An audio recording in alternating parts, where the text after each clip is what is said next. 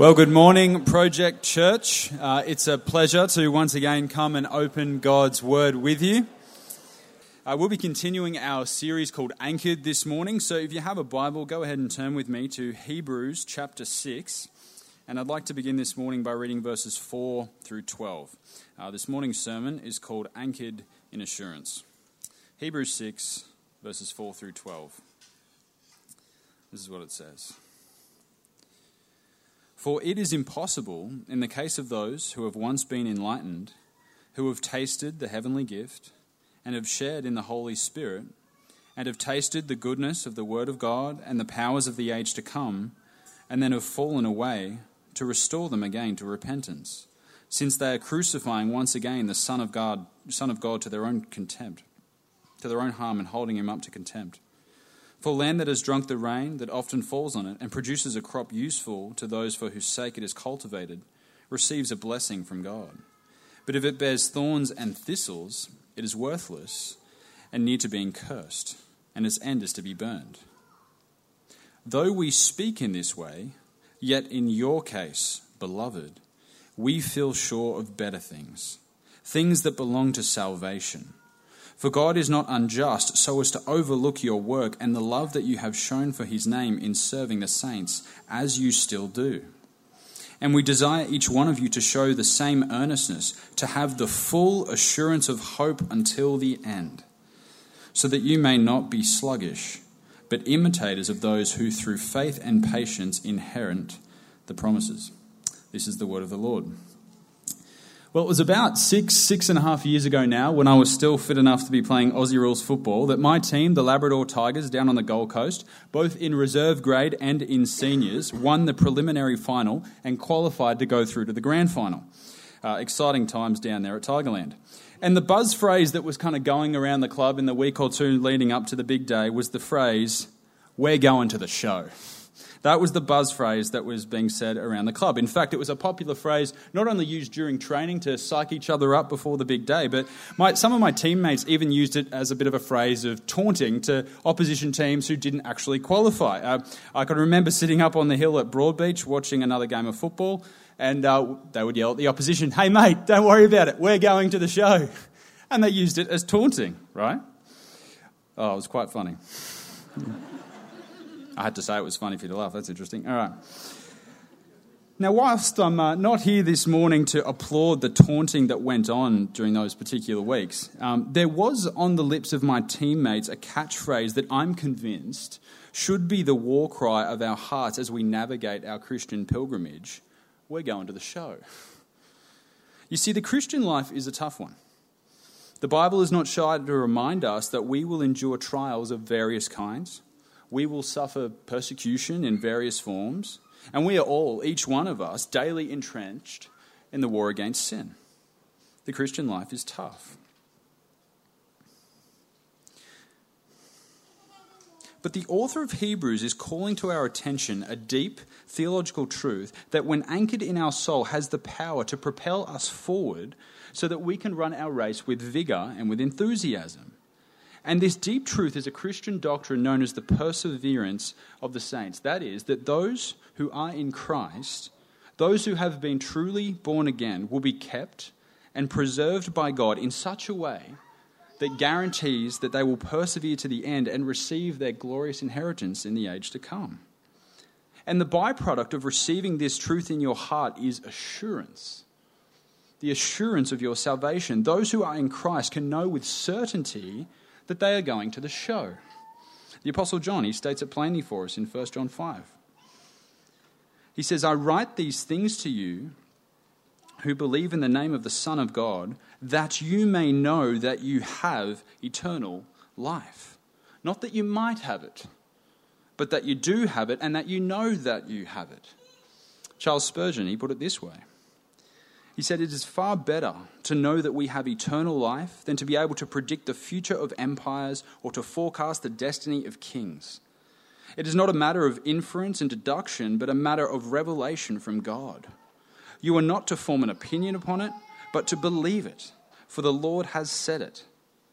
I am convinced that it is right for a child of God to know that God is his Father, and never to have a question in his heart as to his sonship. I am certain it is right for a soul that is married to Christ to know the love of the bridegroom, and never to tolerate a cloud of suspicion to come between the soul and the full enjoyment of that love. So we not only have this assurance, but the truth is we need this assurance. Listen, if the Bible is true, and there is a place of eternal conscious punishment that awaits those who are not in Christ, surely we need to know. Have you read places like Matthew 25 and Revelation 20? I mean, if I didn't have assurance in my heart, I would need an overdose of antihypertensive meds just to get through a day. The thought that I could be battling through my Christian pilgrimage, adding to a report card that I never get to view without knowing the fate of my soul, I mean, what a mess I would be. We need assurance of our salvation. But before the author of Hebrews addresses this idea of genuine Christian assurance, he first presents us with a very stern warning. And it's a warning concerning the dreadful and sobering reality that there will be those who ultimately will fall away from Jesus Christ. In fact, the entire letter of Hebrews is interspersed with such warnings. For example, look at Hebrews chapter 3, verse 12. You'll find warnings like this throughout the book. He says, "Take care, brothers, lest there be in any of you an evil, unbelieving heart, leading you to fall away from the living God." Now, you see, to the original audience, this warning was chiefly bound up with the temptation to abandon the Christian faith and make your way back to Judaism, okay? With the persecution that this new church was suffering under the hands of the Jews and under the Romans, it was very tempting to abandon the faith and return to the old covenant ways. That's what it meant to its original audience, but this warning can also be applied to any generation of church parishioners who may be tempted in some way to abandon the faith. What we're talking about here is commonly referred to as apostasy, which is when someone rejects the truth having previously professed it. Now, at this juncture, I'm sure there may be some of you thinking that in the space of 5 minutes I've already contradicted myself, right? I mean, Jaden, didn't you just say a moment ago that we can have assurance of salvation, that we're going to the show, and now you're saying that some will fall away? I mean, that doesn't make sense. How do you put all those ingredients into the same theological smoothie? It doesn't quite add up, right? It's a fair question. In fact, it's really the age-old question. Can a Christian lose their salvation? Now, some would answer that question in the positive. And they would say, yes, it is possible for a Christian to lose their salvation. And typically, the chief place they would employ in Scripture to affirm this position is the very passage that we're in today, Hebrews 6. They see right there, verses 4 through 6. It's impossible for those who were once enlightened and have now fallen away to be restored to repentance. Of course a Christian can lose their salvation, citing Hebrews 6. But I disagree. Here's why. Let's take a closer look at the description of this individual who's fallen away here in Hebrews 6. Those who have once been enlightened, tasted the heavenly gift, shared in the Holy Spirit, tasted the goodness of the Word of God and the powers of the age to come. You see, when I read this description, I'm not persuaded this language describes a genuine born-again believer. I think this description is of someone who gets really, really close to Jesus. Someone who for a season may look as though their heart has been changed by Jesus, but in the final assessment, they don't actually know him. I'm not convinced this person is a born-again believer. I think this is the kind of person Jesus spoke about in the parable of the sower. Let's visit that in Matthew 13. This is verses 19 through 23. When anyone hears the word of the kingdom and does not understand it, the evil one comes and snatches away what has been sown in his heart. This is what was sown along the path. As for what was sown on rocky ground, this is the one who hears the word and immediately receives it with joy. Yet he has no root in himself, but endures for a while. And when tribulation or persecution arises on account of the word, immediately he falls away. Same language from Hebrews. As for what was sown among the thorns, this is the one who hears the word, but the cares of the world and the deceitfulness of riches choke the word, and it proves unfruitful. As for what was sown on good soil, this is the one who hears the word and understands it. he indeed bears fruit and yields, in one case 100-fold, in another 60, and in another 30. Now there's a whole sermon that we could have just on this passage alone, but the point is this, that at one point in time, 3 out of the 4 seeds that were sown all looked like Christians. But only one seed truly is. Consider Judas Iscariot for a moment. Judas heard Jesus preach the gospel many times. He would have preached it himself on a few occasions, right? In that sense, even Judas was enlightened and tasted the goodness of the word. Judas would have performed miraculous things. In Matthew 10, we read that he was one of the 12 apostles who were commissioned by Christ to cast out unclean spirits and heal every disease and affliction. In that sense, Judas shared in the Holy Spirit and tasted the powers of the age to come. But despite his proximity to Jesus, Judas didn't really know Jesus. They were acquaintances at best, and in the end, he betrayed him.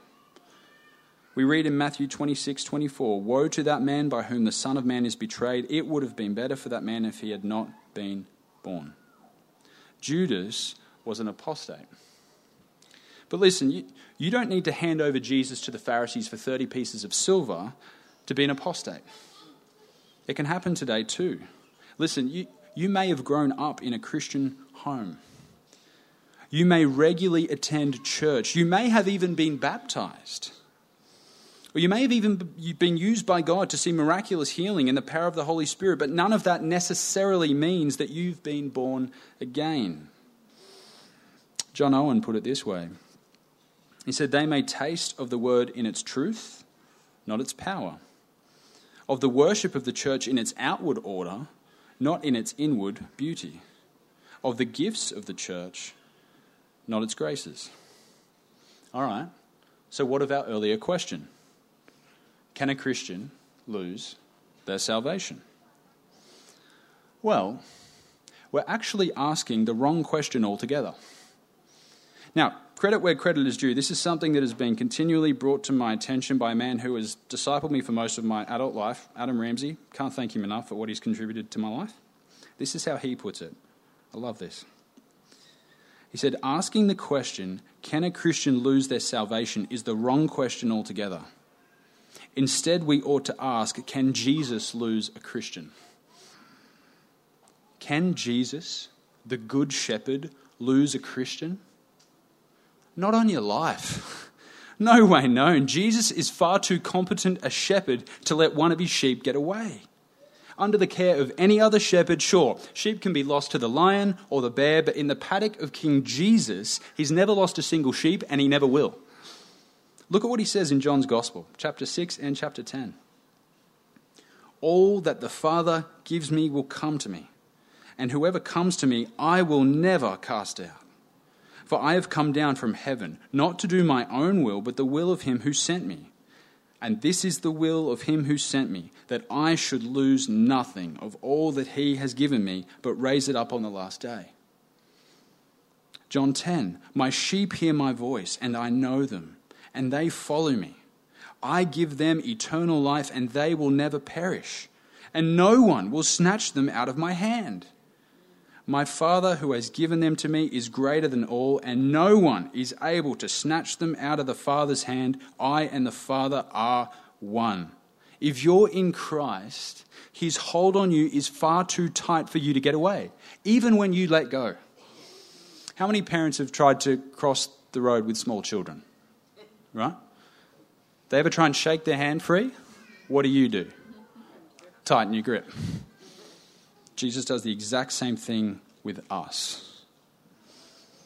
You see, even when his sheep backslide, even for years or decades at a time, when they have seasons of wandering outside the paddock, trying their best to blend in with the other goats, and they look as though they've abandoned the shepherd for good, let me tell you, every single time Jesus will leave the 99 on the mountains and go find the one that went astray. He is an expert at rescue missions. So listen, if you're here today and you're a sheep that's gone astray, your relationship with Jesus isn't where it should be, let me tell you, you should really give up running. But listen, even if you don't, I promise Jesus will come and get you. He loves you so much that if necessary, he will break your legs and carry you back on his shoulders if necessary. I'm speaking from experience on that one, trust me. But here's the thing we need to remember, and this is really important for us. Sheep who have gone astray and apostates, from our finite, non-sovereign perspective, can look as though they're in exactly the same predicament. But there's a fundamental difference that the author of Hebrews points out. Only one of these predicaments is reversible. Look at the way Richard Fairclough described it. It's a sobering quote, but I think he's encapsulated it beautifully. He says, for although a believer may fall, yet he falls only as a cork falls into the water, which may for a time be immersed, but it will rise again and get aloft. But a hypocrite, read apostate, falls as lead into the water, which sinks and rises no more. In my mid-20s, I had a 2 or 3 year period where I gave Jesus the flick. I had some strong areas of recalcitrant sin in my life. I was harbouring bitterness towards him because of how disappointed I was with how certain parts of my life had turned out, and I didn't want a bar of him, and I let him know. But my shepherd came and got me. And I know that even when I was in this gone astray season, there were people close to me who hadn't given up on me. And they didn't decide to relegate me to the attic of apostasy. These people were wise enough to know that though there are many books you can purchase at Koorong, none of us can get our hands on the Lamb's Book of Life. We don't know who God's sheep are at the end of the day. The goggles of election are not in our possession. So when we see people departing from the faith, it's not our job to start filtering the sheep from the goats, but to pray and intercede for them as though they truly belong to Christ. Consider everyone a sheep until proven otherwise on the other side of eternity. I said a moment ago that my shepherd came and got me. But do you know one of the means he employed to bring me back? There were several, let me tell you. I could tell you some stories. But honestly, it was through passages like this one. I can remember driving home one night, yelling quite viciously at God, and somehow the warnings of Hebrews were brought to my attention. I probably hadn't read them in, 4 years. And it frightened me. You see, although a Christian cannot lose their salvation, one of the means God employs to ensure this is so is to have us read the warnings in the book of Hebrews. Now, some people say, well, if a Christian can't lose their salvation, then the warnings here aren't really warnings at all. I say no. They are the sometimes necessary, fear-inducing means that God employs so that our faith is a persevering faith. These warnings are for Christians. But there's a lot more here for Christians. Let's look at verses 9 through 12 again. Though we speak in this way, aka, though we've just spoken about the intense topic of apostasy, okay, though we speak in this way, yet in your case, beloved, we feel sure of better things, things that belong to salvation. Now, notice this. This is the only time in the entire book of Hebrews that the word beloved is used. Okay, so he's moving from like a stern warning to a warmer pastoral tone. Notice also the change in pronouns. It's no longer those and them, the apostates. It's you and we. What's he doing? He's throwing a blanket over his congregation and affirming their faith. Beloved, we feel sure that you're the real deal. All right, how is it that he can feel so sure? Verse 10. For God is not unjust so as to overlook your work and the love that you have shown for his name in serving the saints, as you still do. The author of Hebrews is saying that he can be sure of the authenticity of their faith because he has witnessed the evidence that their faith has shown itself to be genuine. I've said it many times here at the project, we are saved by faith alone, but true faith is never alone. It always evidences itself in good works. We covered that in our James series last year. Faith without works is dead. So by application for us, one of the ways we can experience this genuine assurance of salvation is by having an honest look at our lives and asking the question, can people tell by my actions that my heart has been transformed by Jesus? Can someone who has known me for many years, maybe even a non-Christian friend, can they look at you and go, man, Trev was the loosest unit I ever met. He was a menace on the beers. Now he just, pardon me, he just enjoys the odd nightcap, he volunteers at an orphanage and he plays piano on the worship team. What happened to Trev? He changed, right? He's different. God bless all the Trevors in the room, by the way. So quick moment of self-reflection, like where are you up to? Now, this isn't to preach perfectionism. We don't preach that here. At the end of the day, we are all and will continue to be works in progress until Jesus gets back. But can you see a change? Albeit subtly at times. And does that observable change remind you that you truly belong to Jesus? And if you can't see change, it's possible that maybe you don't. Now, the moment I say that, as much as that's true, examining growth in holiness in our service in the body of Christ is not the only mechanism from which we draw assurance. Let me give you another one. The inward testimony of the Holy Spirit. Let's look at Romans 8, 14 through 17. This is how else we know we have assurance of salvation. For all who are led by the Spirit of God are sons of God. For you did not receive the spirit of slavery to fall back into fear, but you have received the spirit of adoption as sons, by whom we cry, Abba, Father. Look at this. The Spirit himself bears witness with our spirit that we are children of God. And if children, then heirs, heirs of God and fellow heirs with Christ, provided we suffer with him in order that we may also be glorified with him. The Apostle Paul here tells us that if you are indwelt by the Holy Spirit, he himself will assure you that you've been adopted into God's family.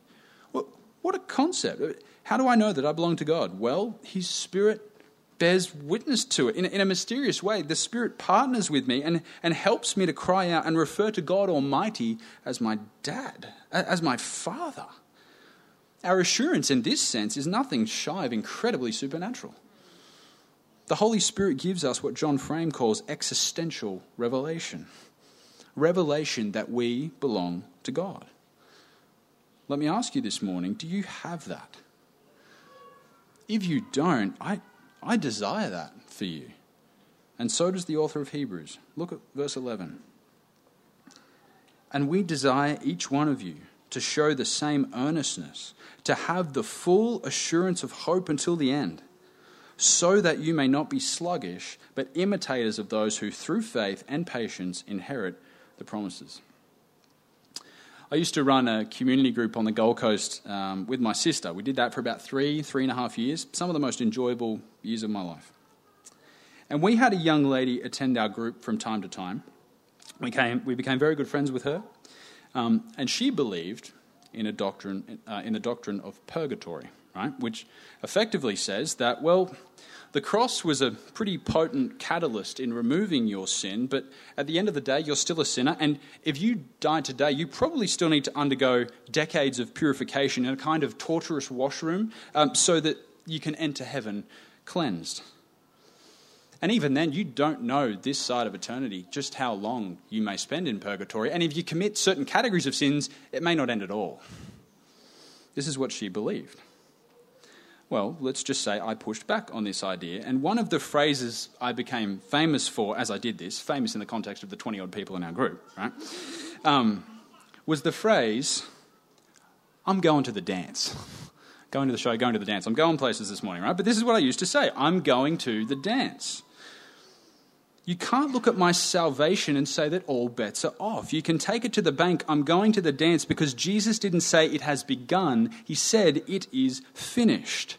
I can take a backward look at the grounds of my justification in the past and a forward look to the guarantee of my inheritance in the future and in the present, though I am simultaneously saint and sinner. I can tell you with the utmost assurance, the Spirit bears witness in my heart, I'm going to the dance. This is my favourite doctrine, by the way, just saying. I've got a ticket to the dance. I wasn't good enough to earn it. So how on earth could I possibly be bad enough to lose it? This phrase really bothered her. She's a good friend of ours, but she didn't like that phrase. You see, one of the charges that gets brought up against these doctrines of the perseverance of the saints, the assurance of salvation, and some of the associated doctrines like justification by faith alone, is that it causes people to become complacent and sluggish. That's the charge, all right? Well, I'm going to heaven, let's just live it up. The charge is that these doctrines lead to licentious living and lawlessness. Whenever you're preaching the gospel of the New Testament, people will charge you with that. But the author of Hebrews doesn't see it that way at all. In fact, for him, it's the exact opposite. Look what he says. Have the full assurance of hope until the end, so that you may not be sluggish. He's saying that the fuel that empowers us to keep waging war on sin, the fuel to keep enduring persecution and suffering, the fuel to keep serving our brothers and sisters in Christ, the fuel to keep sharing the gospel, the fuel to keep imitating the faithful Christian lives of those who've gone before us is none other than knowing the guaranteed outcome of that perseverance, your glorious inheritance in the age to come. We have this assurance. As I said, I get very excited about this topic. But the counsel and wisdom of many centuries of Christians who have gone before us would say that sometimes there are seasons, even in the life of a genuine believer, even mature believers who have followed the Lord for a long time, there are seasons when our assurance gets a bit clogged. When I'm on the phone to my dad, who lives back on the Gold Coast, he often has to warn me, mate, I'm just driving through Mount Nathan, going up the mountain, the reception's going to cut out at any point, right? We had to navigate that the whole time we lived at Mount Nathan growing up. And sometimes our assurance of salvation is a bit like that. We feel like the reception gets cut off at different points in our journey. Sometimes sin or suffering or different seasons in life can make us feel as though the reception gets cut off. So what are we to do in those moments? Listen, if you're in the middle of something like that at the moment, please don't let today's sermon bludgeon you. You need assurance, right? Sometimes, for whatever reason, it gets clogged, and often assurance is something that we grow up into as we follow Jesus. The Westminster Confession of Faith puts it this way.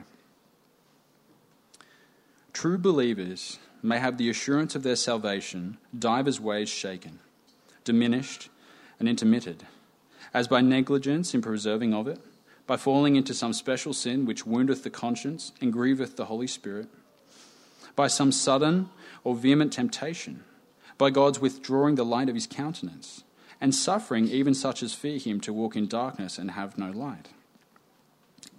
Yet are they never so utterly destitute of that seed of God and life of faith, that love of Christ and the brethren, that sincerity of heart and conscience of duty, out of which, by the operation of the Spirit, this assurance may in due time be revived, and by the which, in the meantime, they are supported from utter despair.